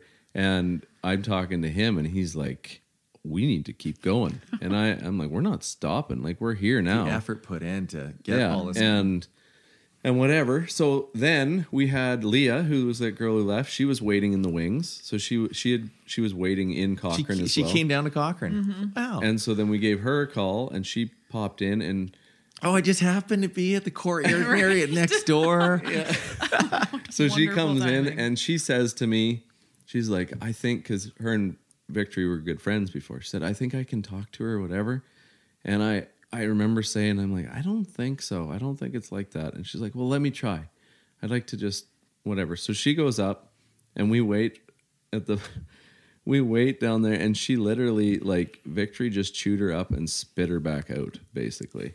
She's like, yeah, no, she's not ready. Just goes in there confident. Like, she comes in and I'm just on high alert for whatever is about to happen. Crying or shaky or just... I think... Were you calling Stan at this time? No, not yet. I hadn't called anyone. No, I think I was just angry. Like, I don't think I was crying. I think I was just ticked. And so she comes in and I will not even close the hotel room door.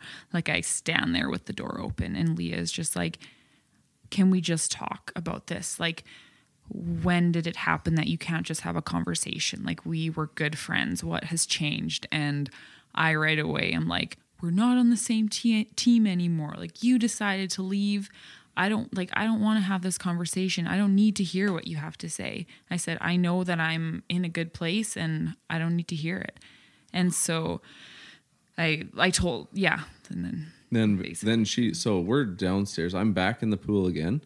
And I look out and she's back down already. This is like 10 minutes tops. Mm-hmm. And so I come out and she's leaning up against the wall. Looks like she's been through a war.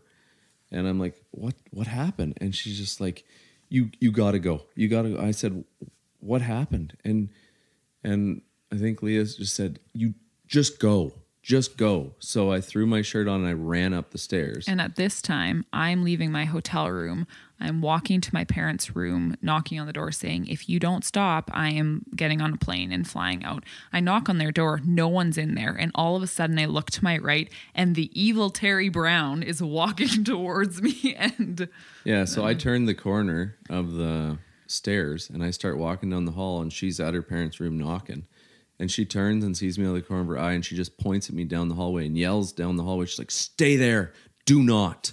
Do not. And so I keep walking towards her and we got into it right there in the hallway. And that was at 10 in the morning and we yelled back and forth for 4 hours. In the hallway? In the hallway. it was a real bonding experience. Yeah. Did the hotel staff ever? Oh, They didn't say it, like- so we're there and she's like, I'm leaving. And I said, I just yelled at her. I said, really? Are you willing to do it that way? I said, I will hop in my van and I will be in Saskatoon before your plane lands. This is not over. And she's like, I'll do it. I'll go right now. And I said, I'll go back there and I'll go straight to 650. I'll go straight to CKOM and we'll tell the whole story on whatever. And she's like, no. And I said, are you willing to stand up for? And then at this point, there's a maid right there folding towels and stuff while we're doing this, and She's probably just bring the Poor popcorn. woman. Just no, she's a very kind Filipino maid that has her head down and is totally trying to ignore us. And I yell at her, at the maid, and I said, "Would you be okay with a man pushing a woman around and calling her a cunt and a whore and whatever?" And this lady just kind of looks up from the towels and goes back to folding as quick as she like, can. I just got off the plane here. just trying to make a living. And I didn't so, ask for this. but at this point, Victory was walking away. That's why I did that. Victory was walking back to her room to leave. Where is it? Were you in tears? Or were you just like? I piping think hot? I was just angry. Wow. And then she turns around when I started making a scene and she's like, stop it. And I said, what? We got nothing to be ashamed of. Apparently it's okay for a guy to push a woman around and do that. And I said, do you want to stand up for him in court? Is that something you're willing to do? Do you want to lie for him or what do you know? And we get into this and it goes on and on to the point where she's at the door of her hotel room. I go across the hall from her and we're yelling like over the course from 10 o'clock to 2 in the afternoon. We're talking everybody on that hall is unpacking their rooms. People are pulling their luggage between us, leaving, like checking out. And we never stopped and just right at each other. And what's David doing? Was He's he just back like, in his room. Was he like out? I tried. He's at the VLT. He's just waiting for at the knock on the VLT. door. Yeah. He's just back watching Dateline by himself. But then as we went on, like we were talking and we had scripture going back and forth. We had, Oh wow, you got heavy. we had everything. She accused and yeah, it was. So what was what would you say the turning point was? Was it that day or is it not? Yeah, and again, I feel like I get so confused with the timeline. Did David It say just- this is exactly what's going to happen? No, he said everyone is different and sometimes it's nuts. Okay, so this one was one of the more because again, my experience is watching A&E intervention, and a lot of them just bolt. A lot of these guys it's more drugs, and they're just bolting out, and then they had to go find them under a bridge or something like that. Right, For yeah. you stayed in the hotel. But yeah. how long do you think it was? Well, because I had called my sponsor, the one, and that's where I'm always confused with the timelines here, because after the first day that they tried to talk to me about all of this, we didn't get very far. It was an evening. I went to bed. She broke during. But was it that during the first day? 4 hours? Yes. But I thought that was like midweek when we had that conversation. Because that was like first day. Really? In the hotel. So when we had the 4 hour thing, we go back and forth, and then it was somewhere along the line, and you've said before it was when I talked about a decision or for sure. decision. Yeah. But right near the end, and it wasn't all yelling. Like at one point, I'm crying at some of it. Like it's emotional in every which way, and I'm telling her like how much I care about her, and that, you name it, right? And I'm just being totally honest. And there were, accusations that she had of things she had heard about us, and we dealt with all sorts of stuff in that time. And then it was right near the end, all of a sudden, or maybe not all of a sudden, but I'm crying, she's crying, and she just kind of plunks down on the floor in the hall, and I sit down on the floor in the hall, and we're both crying and talking to one another. When she broke that, yeah, and and then then tap that keg, and then at everything's that just point, open. I just said, like, should we go get David? Like, and she agreed to it at that point, and so at that point when she agreed to it, I ran. And I'll just in that conversation, just so you know, when I started to actually feel like, okay, I can sit and listen to this, was when Terry said, because, and again, this is just what Stan used to say at Lamb of God at different times. He'd say, make a decision or make an informed decision. He'd use that a lot, which that's a good thing, right? And so when Terry said that, I started thinking, and I was like, okay, I can either decide to stay here and get all of the information and then tell my family either, okay, I've listened, I stayed here and I've decided to stay, or I've listened to everything and I've decided to leave. And so at that point I was like, okay, I can walk out of here basically, I didn't think this way, but with my head held high kind of thing, was like, hey, I sat here, I listened to it, but I'm still going to leave. Or no, I sat here and I'm going to stay. And so at that point I felt a degree of freedom in knowing like, okay, I can do this. Yeah. And control. Right. And so then that's when. And that's when I ran downstairs, got David, and I knocked on his door. He came to the door. I'm like, it's on, let's go. You take off his PJs. His nightcap. Exactly. But this is mid-afternoon. And then... So then we go upstairs, and we basically met.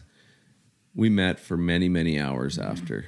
And like 10 hours, like a long time. In the room. And but again, that's like a police interrogation. After a while, you're just like, you're broken down emotionally to the point where you're susceptible to a lot of things. And so was the anger, did you basically go through the 12 steps in one day almost? Like anger, denial, like sadness. And she had a ton of questions though. I think even Victory and Jackie's family were, I remember at the end of that day, like as we kind of talk about it after she went back to her room,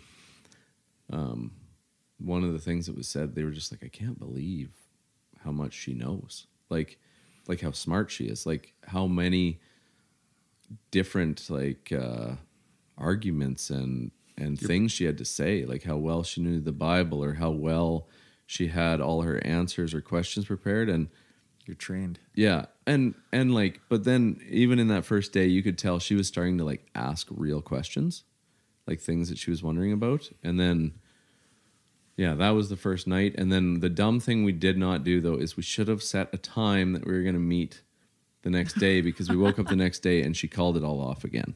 Ooh. Yeah. And okay. But that was the first glimmer, like again, thin edge of the wedge. You probably saw the light a bit. The next day goes back, because it's an elastic probably. Right. It goes back to what you are comfortable with. Well, my nieces, and intentionally they had my nieces spend the night with me in my hotel room, and I snuck out of my hotel room and I called my sponsor that night and I said, like, this is what's happening. They brought this guy here. And she said to me, because again, you're never told what to do, right? So she said, if I were you, I would probably leave. Like she just said, like, you have the freedom to make this decision. Just get on a plane and fly back. She said, if it was me, I'd do that. And again, she's someone that I look up to, someone who's older than me, right? And so then I feel a degree of weakness if I don't decide to make that decision to get on a plane and walk away. Yeah. Or fly away. But I ended up going back, and the next morning woke up and I was taking my sweet time again, because I was just, that's where I don't know if as much happened the day before, because I showered and I was not responding to text messages that morning because I was just You're not ticked, to. right? Yeah. And so then it took me a really long time to actually go out and because then they thought that was the hiking day. When you made us go on a stupid hike. It was fun though. Johnson's Canyon, Banff. It was a good hike. It wasn't a good hike. No one enjoyed that at all. Awkward conversation. It was awful. It was terrible. Yeah, but my dad thought, like, they went down to because I was taking so long, I wasn't responding to anyone, went down to the lobby, talked to the reception desk, and were like, did someone check out? And I guess that they said that someone did. And so then they're like, oh, that's it. She left. So they thought I left for a period of time. And then I end up like responding to messages and then coming out. And then I was like, I came here for a family trip. If we don't go do something, I'm leaving. So threatened it again. So then we went on a wonderful family hike up Johnson's Canyon. And then what's new? How are how's things? your week? It was so awkward. It was terrible. Well, and then we went back to Banff and planned to go to Earl's for supper. And my nephew, Peyton, Terry's son, says, Auntie Vic, do you want to drive with us? And here I am thinking, oh yeah, it should be safe. Like, they're not going to talk about this in front of the kids. Little did I know. And so I hop in this vehicle with them and I'm like, no, it's going to be okay.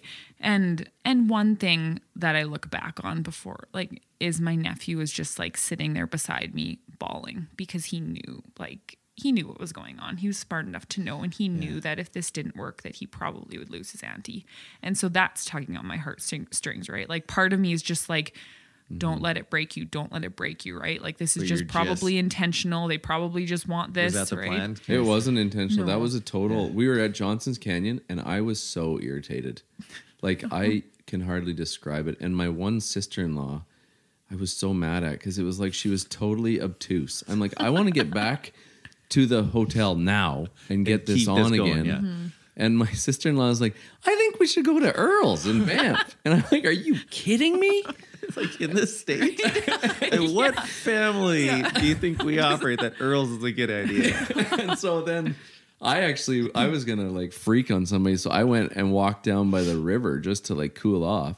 And meanwhile, Peyton he just walks up to Auntie Vic and says, Auntie Vic, come with us. And I didn't even know. So I go to hop in the van, and there's Victory walking with Peyton in the van. And I'm like, okay, it's my shot. She's in the van, stuck in here with me. Yeah. So do you think that was a turning point in that van? That was definitely a step in the right direction. Like, we got to Banff, and that's when Terry starts just circling the block. Well, we had started talking on the way there. We got into it for a while. Look, yeah, we did. Apparently, I believe you.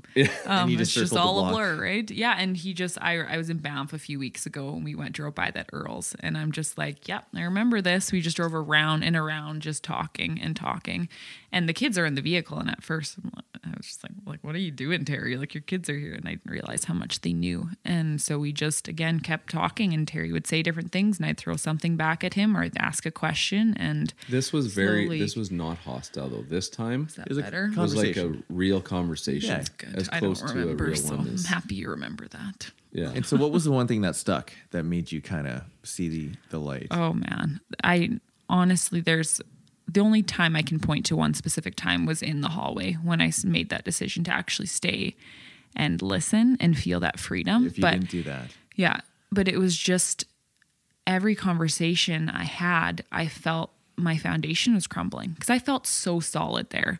I remember telling people before I left, like, this is the only place I want to be. Like, I want to stay here and I feel solid. And then slowly, as I like ask different questions or say something that I believe is true, it's just like counteracted with something that like breaks down my foundation that I thought was so solid.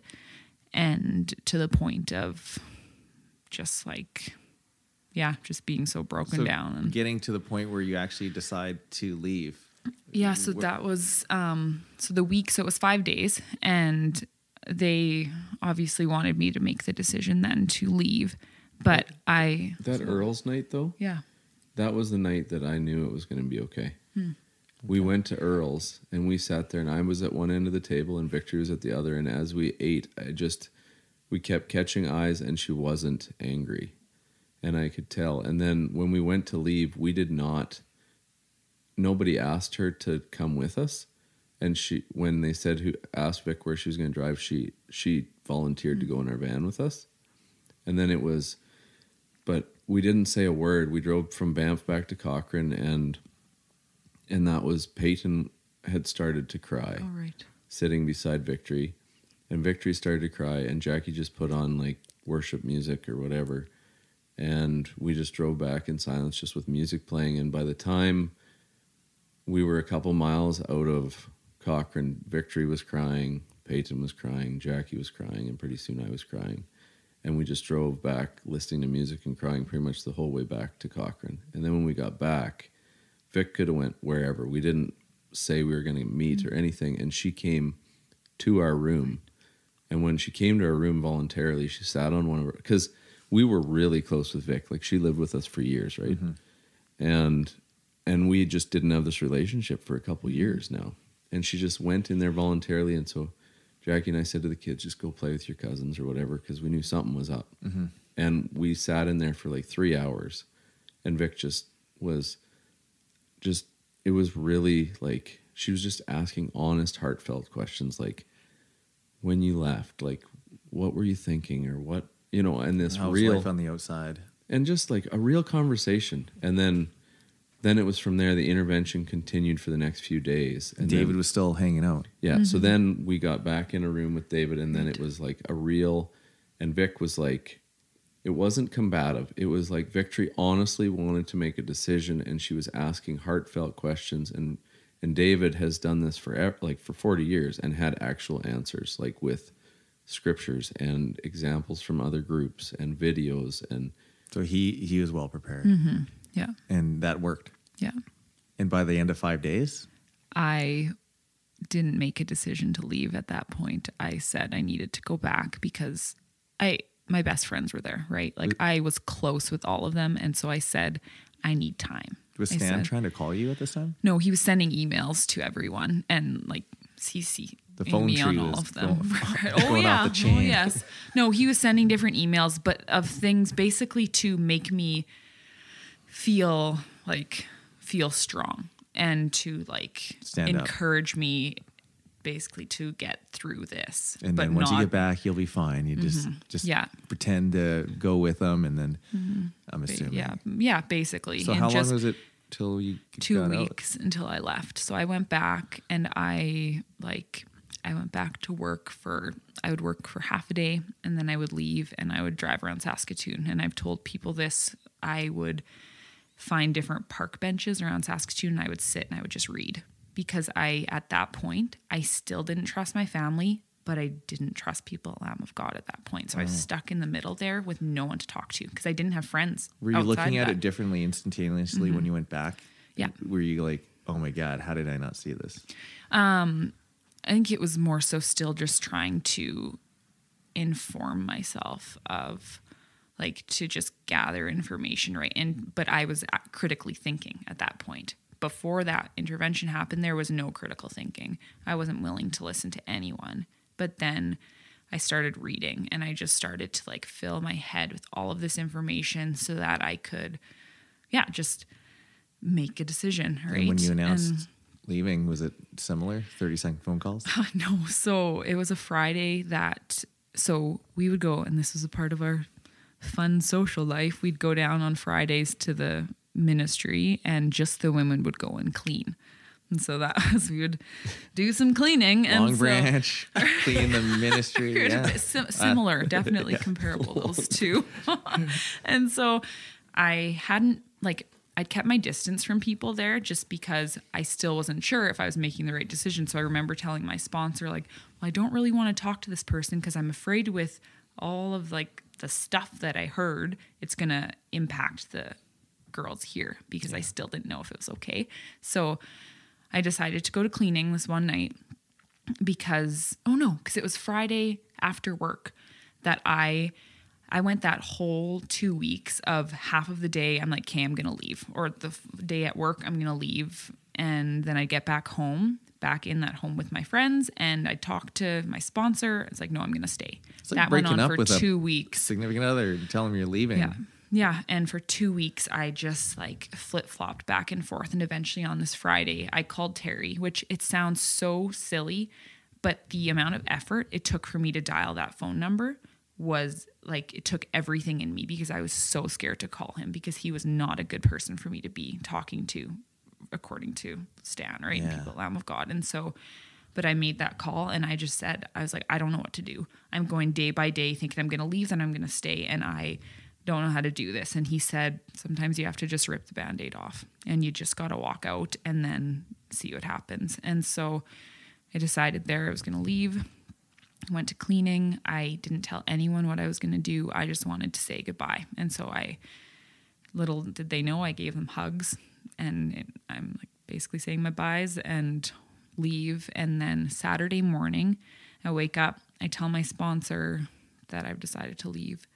And again, it's hard to look back now and see even her reaction to that is basically just like, okay, you've decided to give up. Like basically like, really? Like you're leaving? Mm-hmm. And I said, yeah. I said, I can't stay here with all of this going on in my head. And I had told myself, and this is what some different people had helped me out with, just saying it doesn't have to be this line drawn in the sand. Like if you leave and you realize like, no, that is actually a good place, I want to go back there. Well, then make those steps and go back. Right. And so that helped me to just walk through that. And so I told her I was leaving. That afternoon, I hung out with Terry and Jackie and my friend Leah. Sunday, my family came from Lloyd with a trailer. We packed up all my stuff, moved out. The next week, I found a basement suite to move into, and I started life over. And that's the beginning of the new Victory. Mm-hmm. Yeah. And how elated were you to hear that? It was pretty crazy. Like those 2 weeks, we knew that she was hashing through things. And we also knew that this had to be her decision. Like, you can't throw her in a van and drive away. You know what I mean? And so it was like we literally had to trust and just let her work through the process. And so after there was a point where she called me. There was one other time where I talked to her in those 2 weeks. But other than that, it was pretty much, we had no idea what was going on. Mm-hmm. And then all of a sudden on that Saturday, it was Saturday morning, and I still remember Jackie and I were both in the basement, and that's where our son's room was. I think we were moving his bed and stuff. And all of a sudden, the phone rings, and it's Victory. And Jackie answers the phone, and she just says, she's leaving. She wants us to go pick her up. And we weren't in the city. We're in Delisle, so we called Leah to go pick her up, and we met her in here. And like, I hadn't seen her much in 2 weeks, but she had lost a ton of weight. She had looked like she looked like it had been a rough go. And we tried to get some food in her. Mm-hmm. And then she stayed at our house. And even then, she left, but we still weren't a safe place for her. Like, she stayed in our house a couple days and she wanted out. She just couldn't.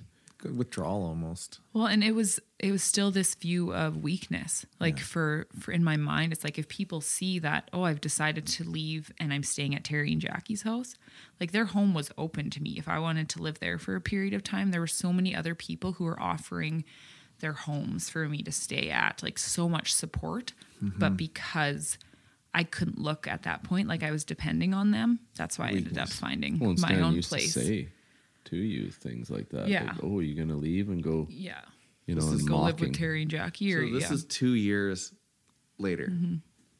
And it's still an emotional thing thinking back to it, mm-hmm. reliving the whole thing. And how do you think you're different now than when you were back then? Oh, man. Well, I've put on some weight. I can eat now.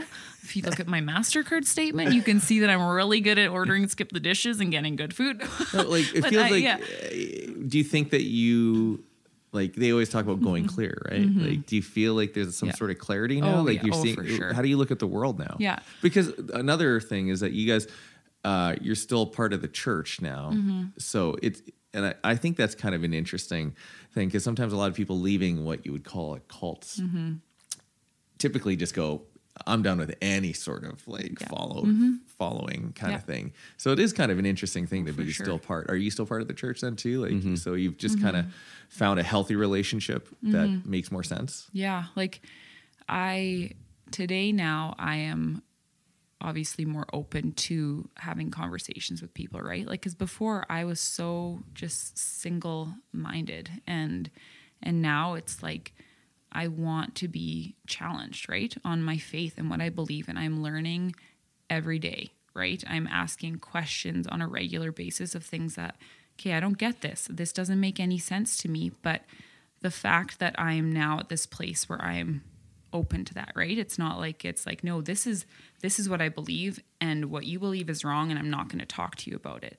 It's like, I want to have those conversations, and I want to learn, and I want to grow, and which that's a huge change from 2 years, right? And and I had a lot of support, like just even in like going back to a church, because it was a couple months until I started going back. And the reason I went back to Elam, and that was, for me, it was just a safer place because it was a larger church. Terry and Jackie went there, and so I knew I wasn't going to get people coming up to me and being like, oh, welcome, like, where did you used to go to church? It was like, that still happened periodically, but it was easier to hide.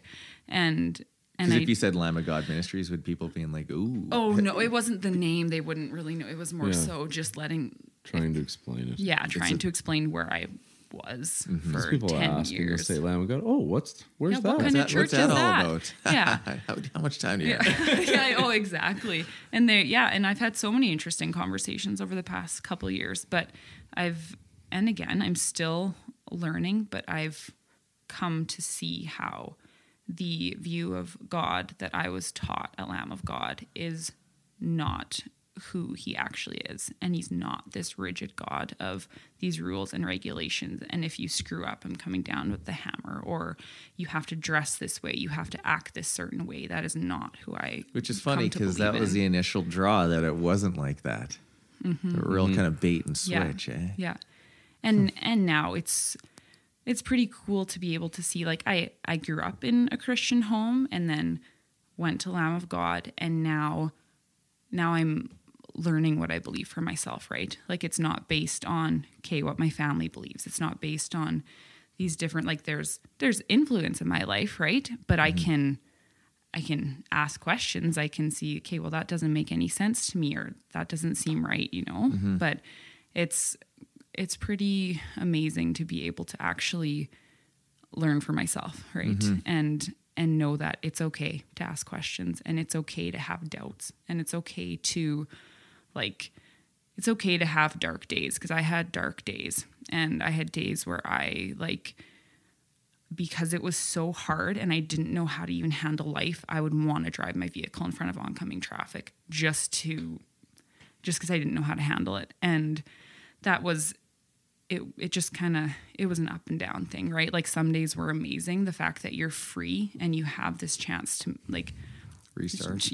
And to make these, just to, what do I want to do with my life? Do I want to go to university? Do I want to, all of this stuff? It's open to me, right? But then there's the lows of not having that foundation and support structure that you're so comfortable with. Exactly. Terry, what's life like for you now compared to then? You've been out of it a little bit longer. Yeah, I don't know. There is still days where,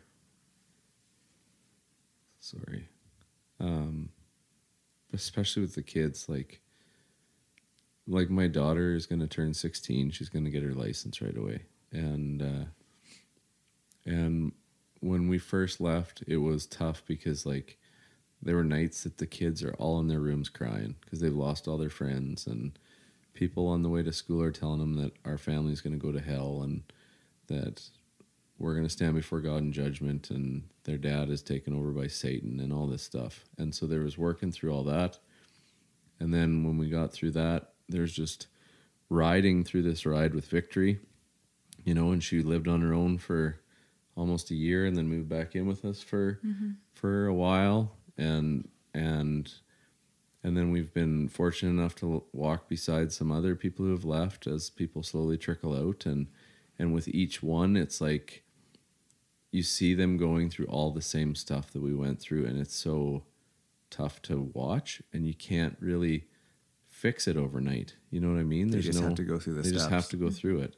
And so there's all that up and down, but then there's the other side of it where there's still times that I can't even believe that we made it through semi-unscathed. Like, I got 4 kids and they're doing well. They get to play sports. It was about, we just kind of were hands off with the kids, let them go through things on their own. talking to them, but not pushing anything, letting them go through their own pace.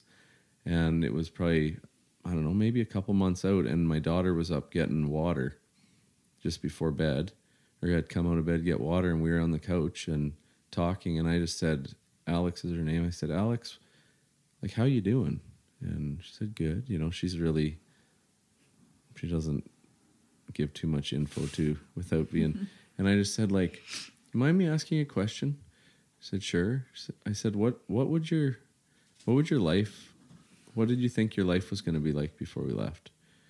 And she said, I just figured that I would grow up, I'd get moved into one of the houses, I would get just a medial, like, she wouldn't have said the word medial, but just like a normal job, like a secretary or something that wouldn't take much time, and I would be down, I would never get married, and I would be down at the ministry working all the time.